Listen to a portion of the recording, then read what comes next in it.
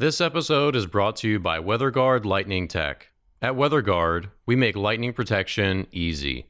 If your wind turbines are due for maintenance or repairs, install our Strike Tape Retrofit LPS upgrade at the same time.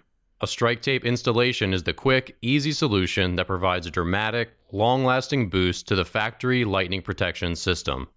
Forward-thinking wind site owners install Strike Tape today to increase uptime tomorrow. Learn more in the show notes of today's podcast.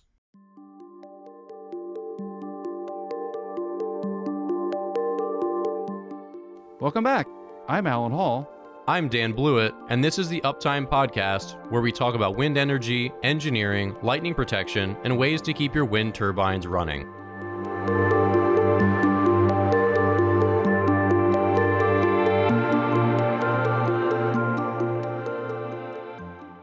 All right, welcome back to the Uptime Podcast. This is episode 66, and in today's episode, we're going to talk a lot about transmission lines. Obviously, our co-host, Alan Hall, is an electrical expert, electrical engineer, lightning protection, all that stuff. So be prepared to get real nerdy with us today on electricity.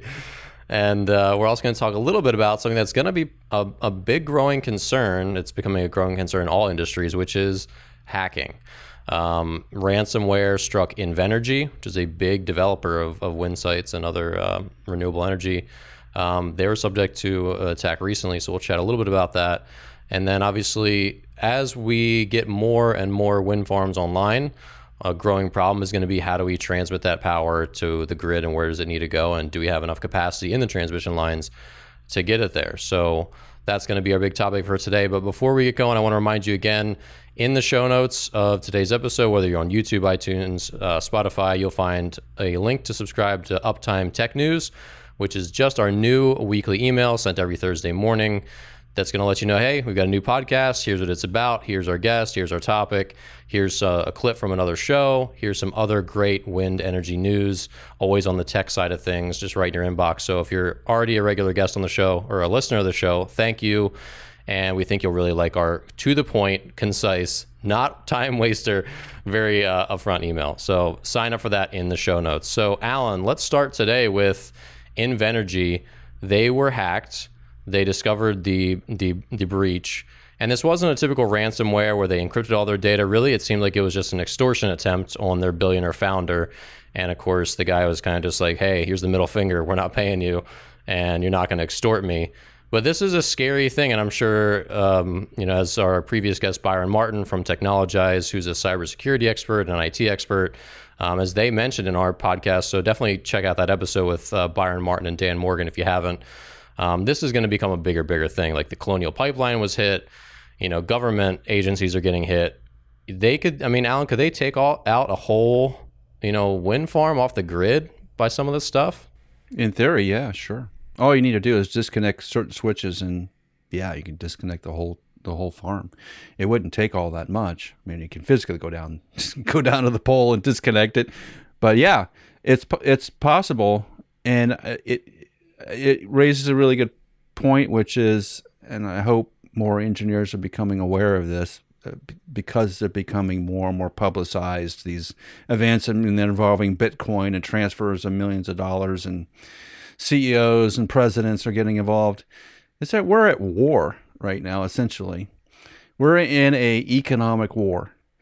And instead of sending missiles across the water to do damage, what's happening now is you can just destroy infrastructure.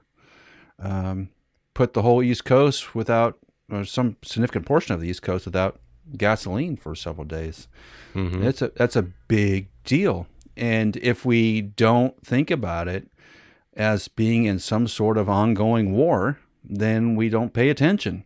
And at some point, the level of urgency has to get stepped up on it because large portions of the grid can go out. And obviously, right, you had the blackout or blackouts in New York City and what kind of havoc that has raised over time that were not related to any sort of cybersecurity. But in theory, there's a lot of weak pieces in a power grid. If you think it's just a very vulnerable system, there are some parts that are very hardened, and then there's other parts that aren't as hardened. So how do cyber threats get to massive scales, they find those weaknesses and go through those little back doors and they weave their way in to a place where they can do a lot of damage. It's just the way it is. And as engineers, sometimes we're satisfied if the system just works, right? It's just a little behind the scenes in engineering world.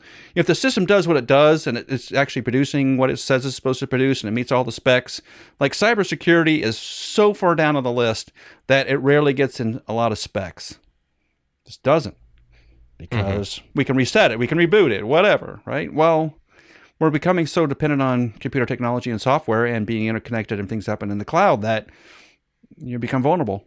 And so your system may not work as it was intended, or someone else may be controlling it, which is a worst case situation.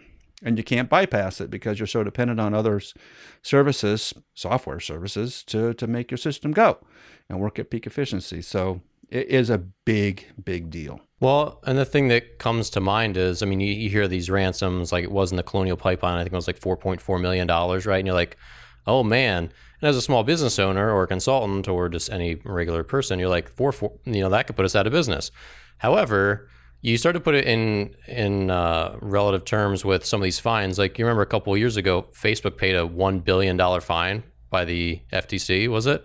For, I can't remember exactly which practice, but like in discussing that on a bunch of different podcasts, they said, yeah, this was essentially a slap on the wrist for Facebook because they make $1 billion in like 17 days or something, like something crazy like that. So you start to think of these attacks being, for some of these really big companies, $10 million from, a company the size of GE or Siemens Gamesa or any of these with a $100 billion market cap. It's just like, all right, just get out of here. It's just like, like you see lawsuits like that. I saw Apple had a lawsuit they settled recently for like $5 million.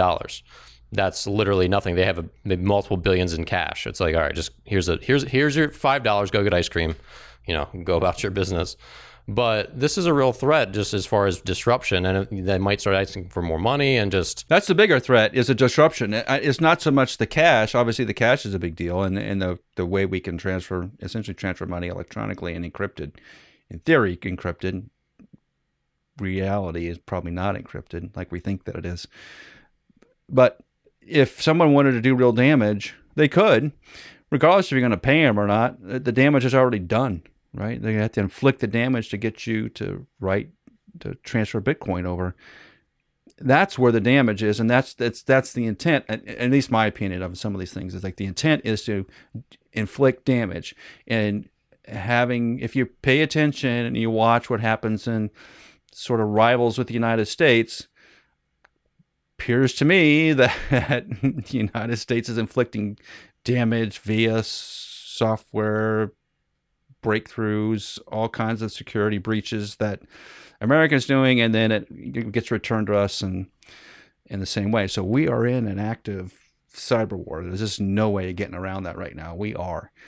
And you don't want to get wrapped up in it, right? You want to make sure your stuff is as hardened as it can possibly be, particularly if you're producing power and keeping the lights on for millions of homes. It's a big deal. Well, and I'm a broken record talking about prediction errors and black swans. That's like, I don't know, I'm like a character that's broken. But, you talk about 9/11, no one would ever have imagined something like that would have happened. And it happened, and it changed everything. This pandemic changed everything. Hurricane Katrina, I mean, it just changed everything in that town. And so you start to wonder, could a ransomware attack shut down 1 million homes from power for multiple weeks on the East Coast? Like, could they shut down New York City? It's conceivable. Like these things, I would be shocked if you go 20 years from now as electrified and connected to the web that we are, that this doesn't happen. It's to some country at some point or some chunk of America. Like, with all this hacking technology, you don't think some bad actor in some other country wouldn't love to shut down a whole city in the U.S.? Imagine, you'd be a national hero of a bad actor state, right? So you got to think that stuff is in the works. And why I think it's scary to think that no one would ever imagine that their home could not have power for 2 weeks because someone just broke it. But that could happen. It absolutely could happen. Could shut down an airport. Airport, easy. I don't think that's even a question. Airport's no problem at all. The the more the grids become interconnected, and in my case, like in Massachusetts, a lot of a lot of our power comes from Canada, right? So it doesn't even have to happen in country. It could be an attack on a Canadian Quebec power plant that wipes out power to my home, and yeah, we could be without power for quite a while. And the one of the keys to minimizing that impact is be able to reroute power and deliver it via other means, right? And this is sort of the thing that happened in Texas with the freeze a couple of months ago. Was they don't? Yeah, no one could help them. Mm-hmm. No, because they don't let power lines cross the state boundaries, because then the feds can come in and dictate the way they're going to run their grid, and they don't want the feds in there, so they don't do it. So that's the way Southwest Airlines used to be forever. Like Southwest Airlines only flew in Texas forever because they had working under not FAA rules, they were working under the Texas air regulation rules, whatever those were. But yeah, I mean, the way we get around some of these things is make it so we can regroup, right, and get power where we need it to go. But it also, in some ways, can make you more vulnerable because it makes a lot of back doors. So, there's benefits and real downsides to all these things. And that's where, when you watch people testify in front of Congress, it'll scare the living heck out of you, because you'll have an engineer walk up there and go, yeah, oh yeah, Los Angeles could be without power for a month. Yeah, sure.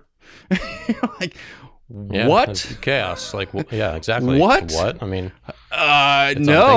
no, we can't let something like that happen. And why are we not working on it? Well, because we got 800 other things that we need to be working on, and that is, it's a low risk versus the wildfires, for example, right? So that's the issue is the vulnerabilities still stay around because you got other problems that you've ranked higher, and when the big one hits, the big one's going to hit, and it's going to be painful. Well, and there's also no reward. So say hypothetically Gotham City. Well, I didn't have to say hypothetically when I used Gotham City. My brain was going to say New York City, but say Gotham City invests $1 billion a year into protecting Gotham City from this exact thing, from a cyber attack shutting them off, and they never have a cyber attack. People think they wasted that $1 billion, whereas in reality, maybe it actually worked. But you don't get any prizes. And this is the big thing about these, is like, you don't get any prizes for preventing 9/11. If 9/11 never happened, there's no heroes. Like, oh, this guy prevented the thing that never happened. Like, it just doesn't compute in your brain.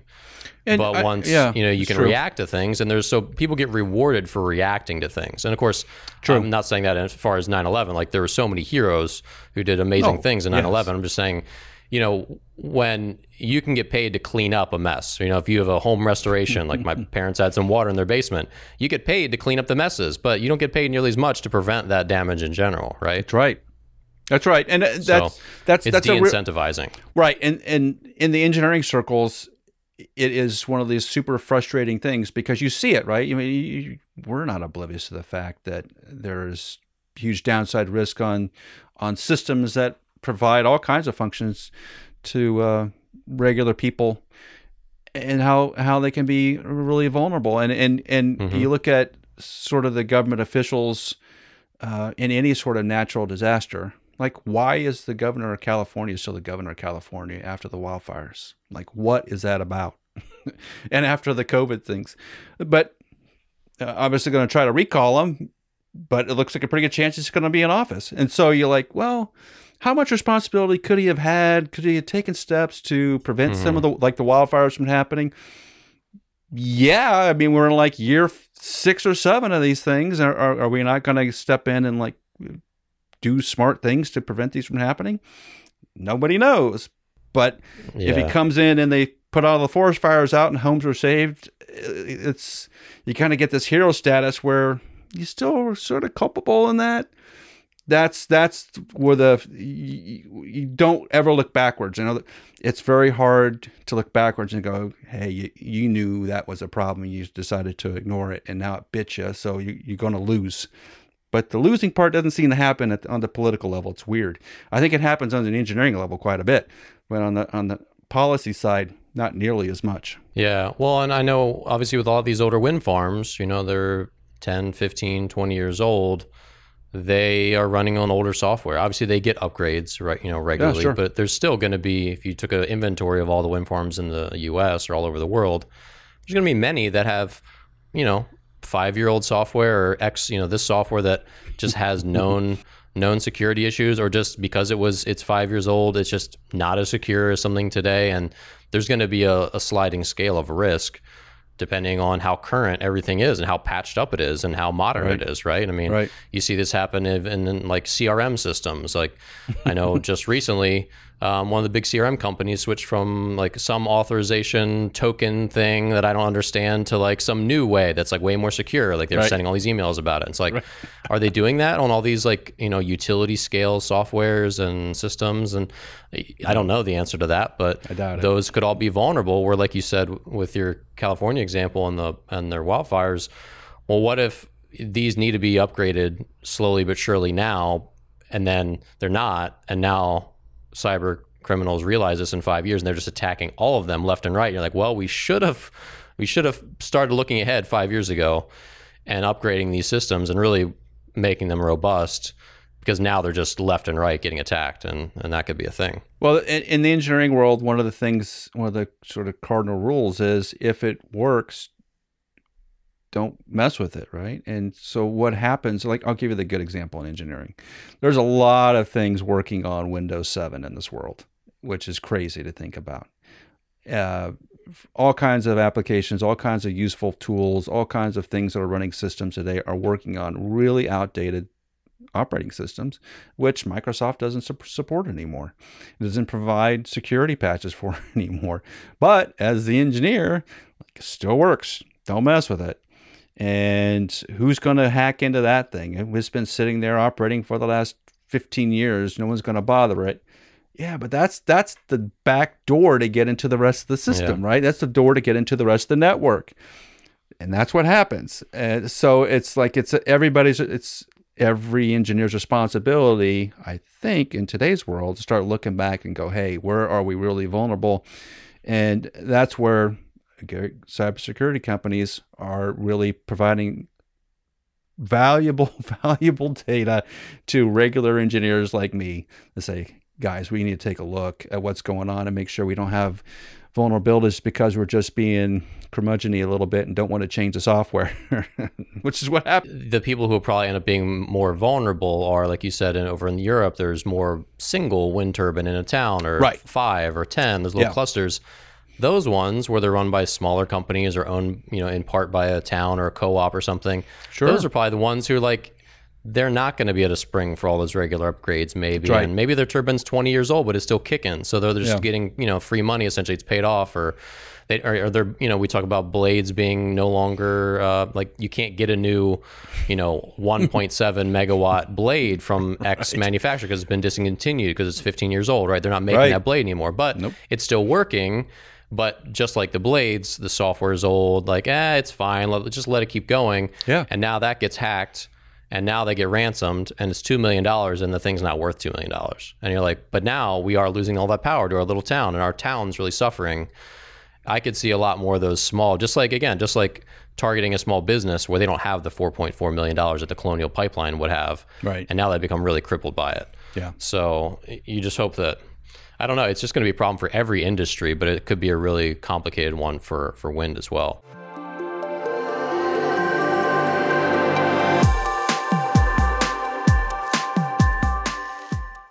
Looks like grids are going to become more and more interconnected in the future. So one project that's just been given the go-ahead as far as they're going to start construction soon is the Trans-West Express Transmission Project, which is going to take wind power from Wyoming and it's going to feed it through Utah all the way down to Las Vegas, where it could power homes in Nevada, California, and Arizona. So pretty interesting. I don't think that's something that people think about all that much. This wind farm in our town or in our state is sending power to somewhere completely far, not our home state.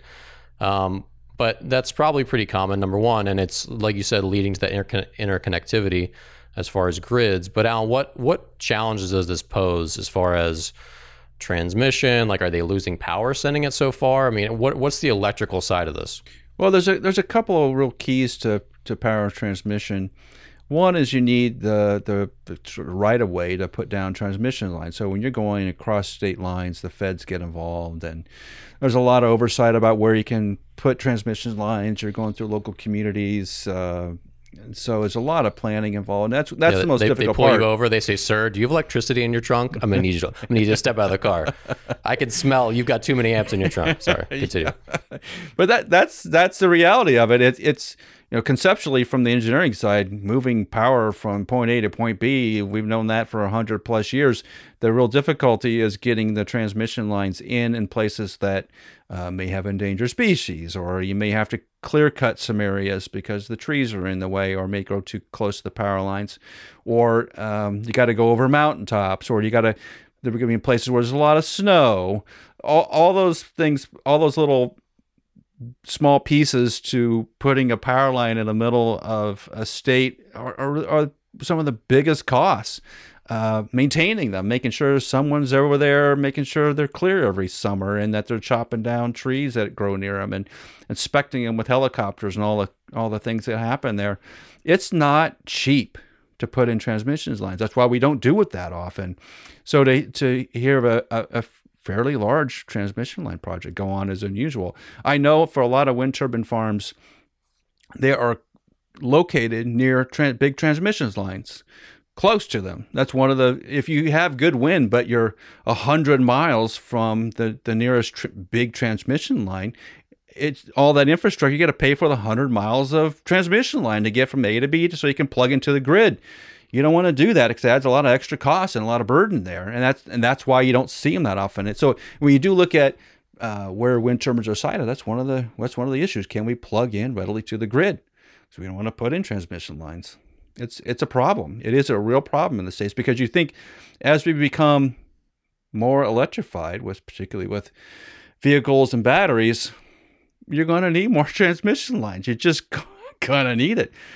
Where are you going to go? Yeah.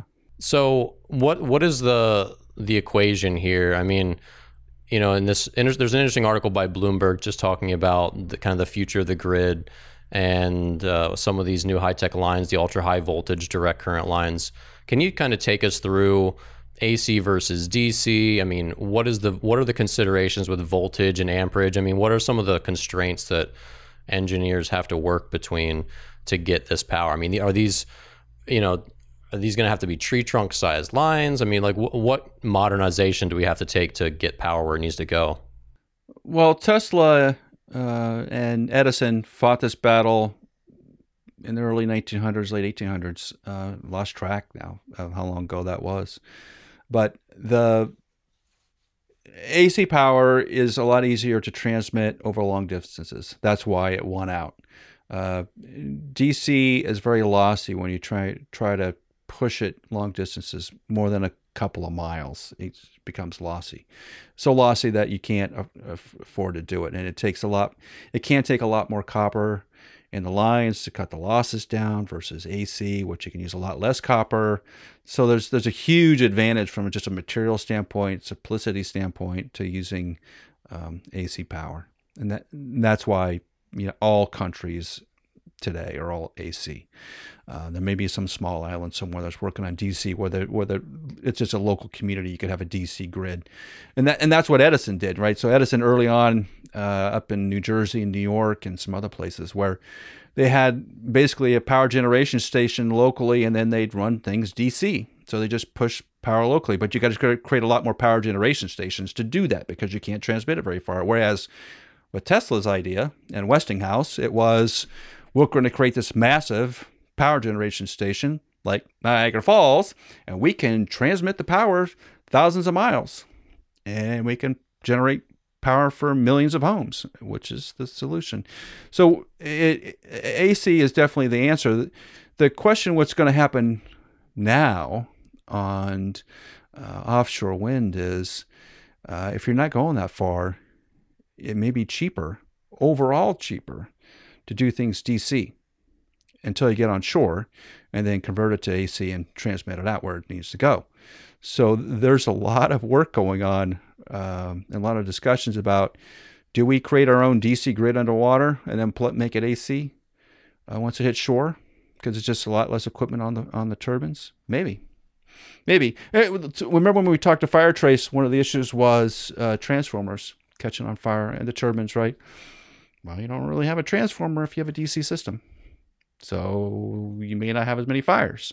Those are the trade-offs that you make between AC and DC today.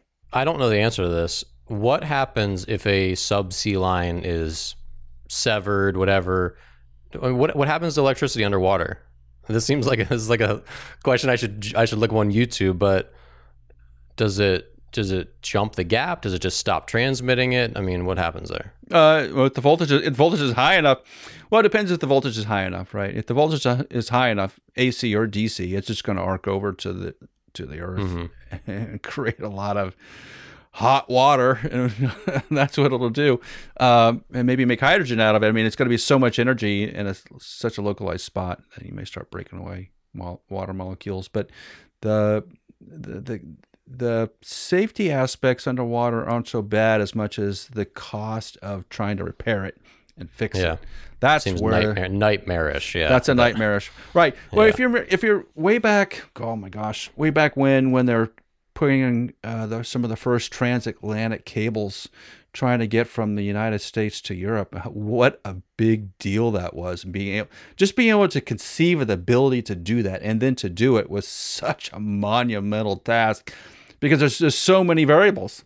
There's just so many variables. And I think we're going to run into the same thing on offshore, especially floating wind. I think we're going to run into a lot of those obstacles in the first 3, 4, 5 years, where surface roughness on the bottom of the ocean, whales, something. I mean, there's gonna be something. Those crafty lobsters, they're always trying to get back at us. Right. Trying to take us down. Snip, snip, snip. Yep. They're like, hey, this is a new challenge. Well, we'll cut you in half.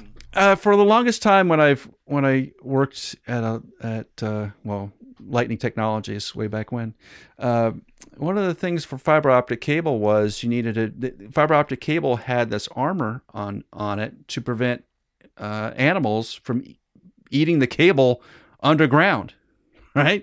So it has this like animal barrier built into the optic cable to keep critters out. You think, oh my gosh! I mean, that's only learned through the school of hard knocks. That's that's how you find that stuff out, is that it happens. And with like Ping, when we talked to Matthew Stead at Ping, they had problems with insects early on, which they didn't envision. That's what's going to happen when we start doing cables on offshore floating wind, is that we're going to find something that we didn't know before. It's going to be attacking our cables, and we're going to have to go in and spend a bunch of money to go fix them. And that's part of engineering. That's the way it goes. Yeah, it just seems like one of the big complicated pieces with all this new wind. It's like, let's just keep throwing in more wind. And I'm sure a lot of people are like, whoa, we got to put a lot of lines up. And, there's some reporting that Houston, or not in Houston, but reporting from the Houston Chronicle that ERCOT maybe doesn't have the transmission capacity to send all of the power produced by some of their wind farms over in West Texas. To East Texas, with these aging transmission lines, like, they need an upgrade quick. Well, yeah, it's a grid. I mean, if you think of it as, I'm going to use Houston as an example, because Houston is the 4th largest city in America. Houston's a massive area and requires a lot of power, right? And the way you feed that is you feed it with different sources coming from different directions. But coming from so far away and driving all that power and trying to direct all that power to one location like Houston would be very difficult, I think, on the grid. And the grid may not handle it. And that's one thing about electrical grids, is that they're designed to protect themselves from failure. So you really can't overload them without them coming offline and giving you a bunch of warnings before it happens. The grid is designed to protect the grid. Think of it that way. It's not designed to make sure your air conditioning works. It's designed to make sure that it doesn't catch fire. That's what it's designed to do. So it's interesting when you talk to people about the grid, like, we could just shove a billion more amps down the lines and satisfy. No, that's not there. No, there's limits to this stuff. At some point, you run out of capacity. It's just a capacity issue. You need more capacity, which means you're going to need more transmission lines. And I definitely think as we become more Tesla-ized, that we're going to need more transmission lines. And how is that going to work? How's that going to work? Yeah, well, I'm sure we'll be continue to talk about transmission lines and some of the monitoring solutions. We've reached out to a few companies to come on the show and talk to us about monitoring of subsea cables, all these different things, because all this stuff needs to be kept close to the vest. Like, we need to know if you have a severed line somewhere under the Atlantic Ocean, which again, I can't think of, like, someone calls you and they're like, hey, Dan, we need you to go to the middle of the Atlantic Ocean. There's a line down. Can you fix it? It's like, oh, God. Click, hang up. But I mean, those are big problems that are complicated to solve. And so they need really robust solutions to hopefully, mitigate the risk of them breaking in general, but then also knowing the moment it happens to get that thing patched up, because it could be a huge, just a huge disruption to the grid. So yeah, more on this to come. But thank you for watching. That's it for today's episode of the Uptime Podcast. Be sure to check out Uptime Tech News. Again, that's our quick newsletter. Every week you'll get a quick blast with the new episode, clips from the show, other great news from tech around the wind industry. So definitely check that out in the show notes. Subscribe today, and you'll get us in your inbox anytime there's a new Uptime Podcast ready to listen to. So thank you from Al and all of us, and we will see you here next week on Uptime.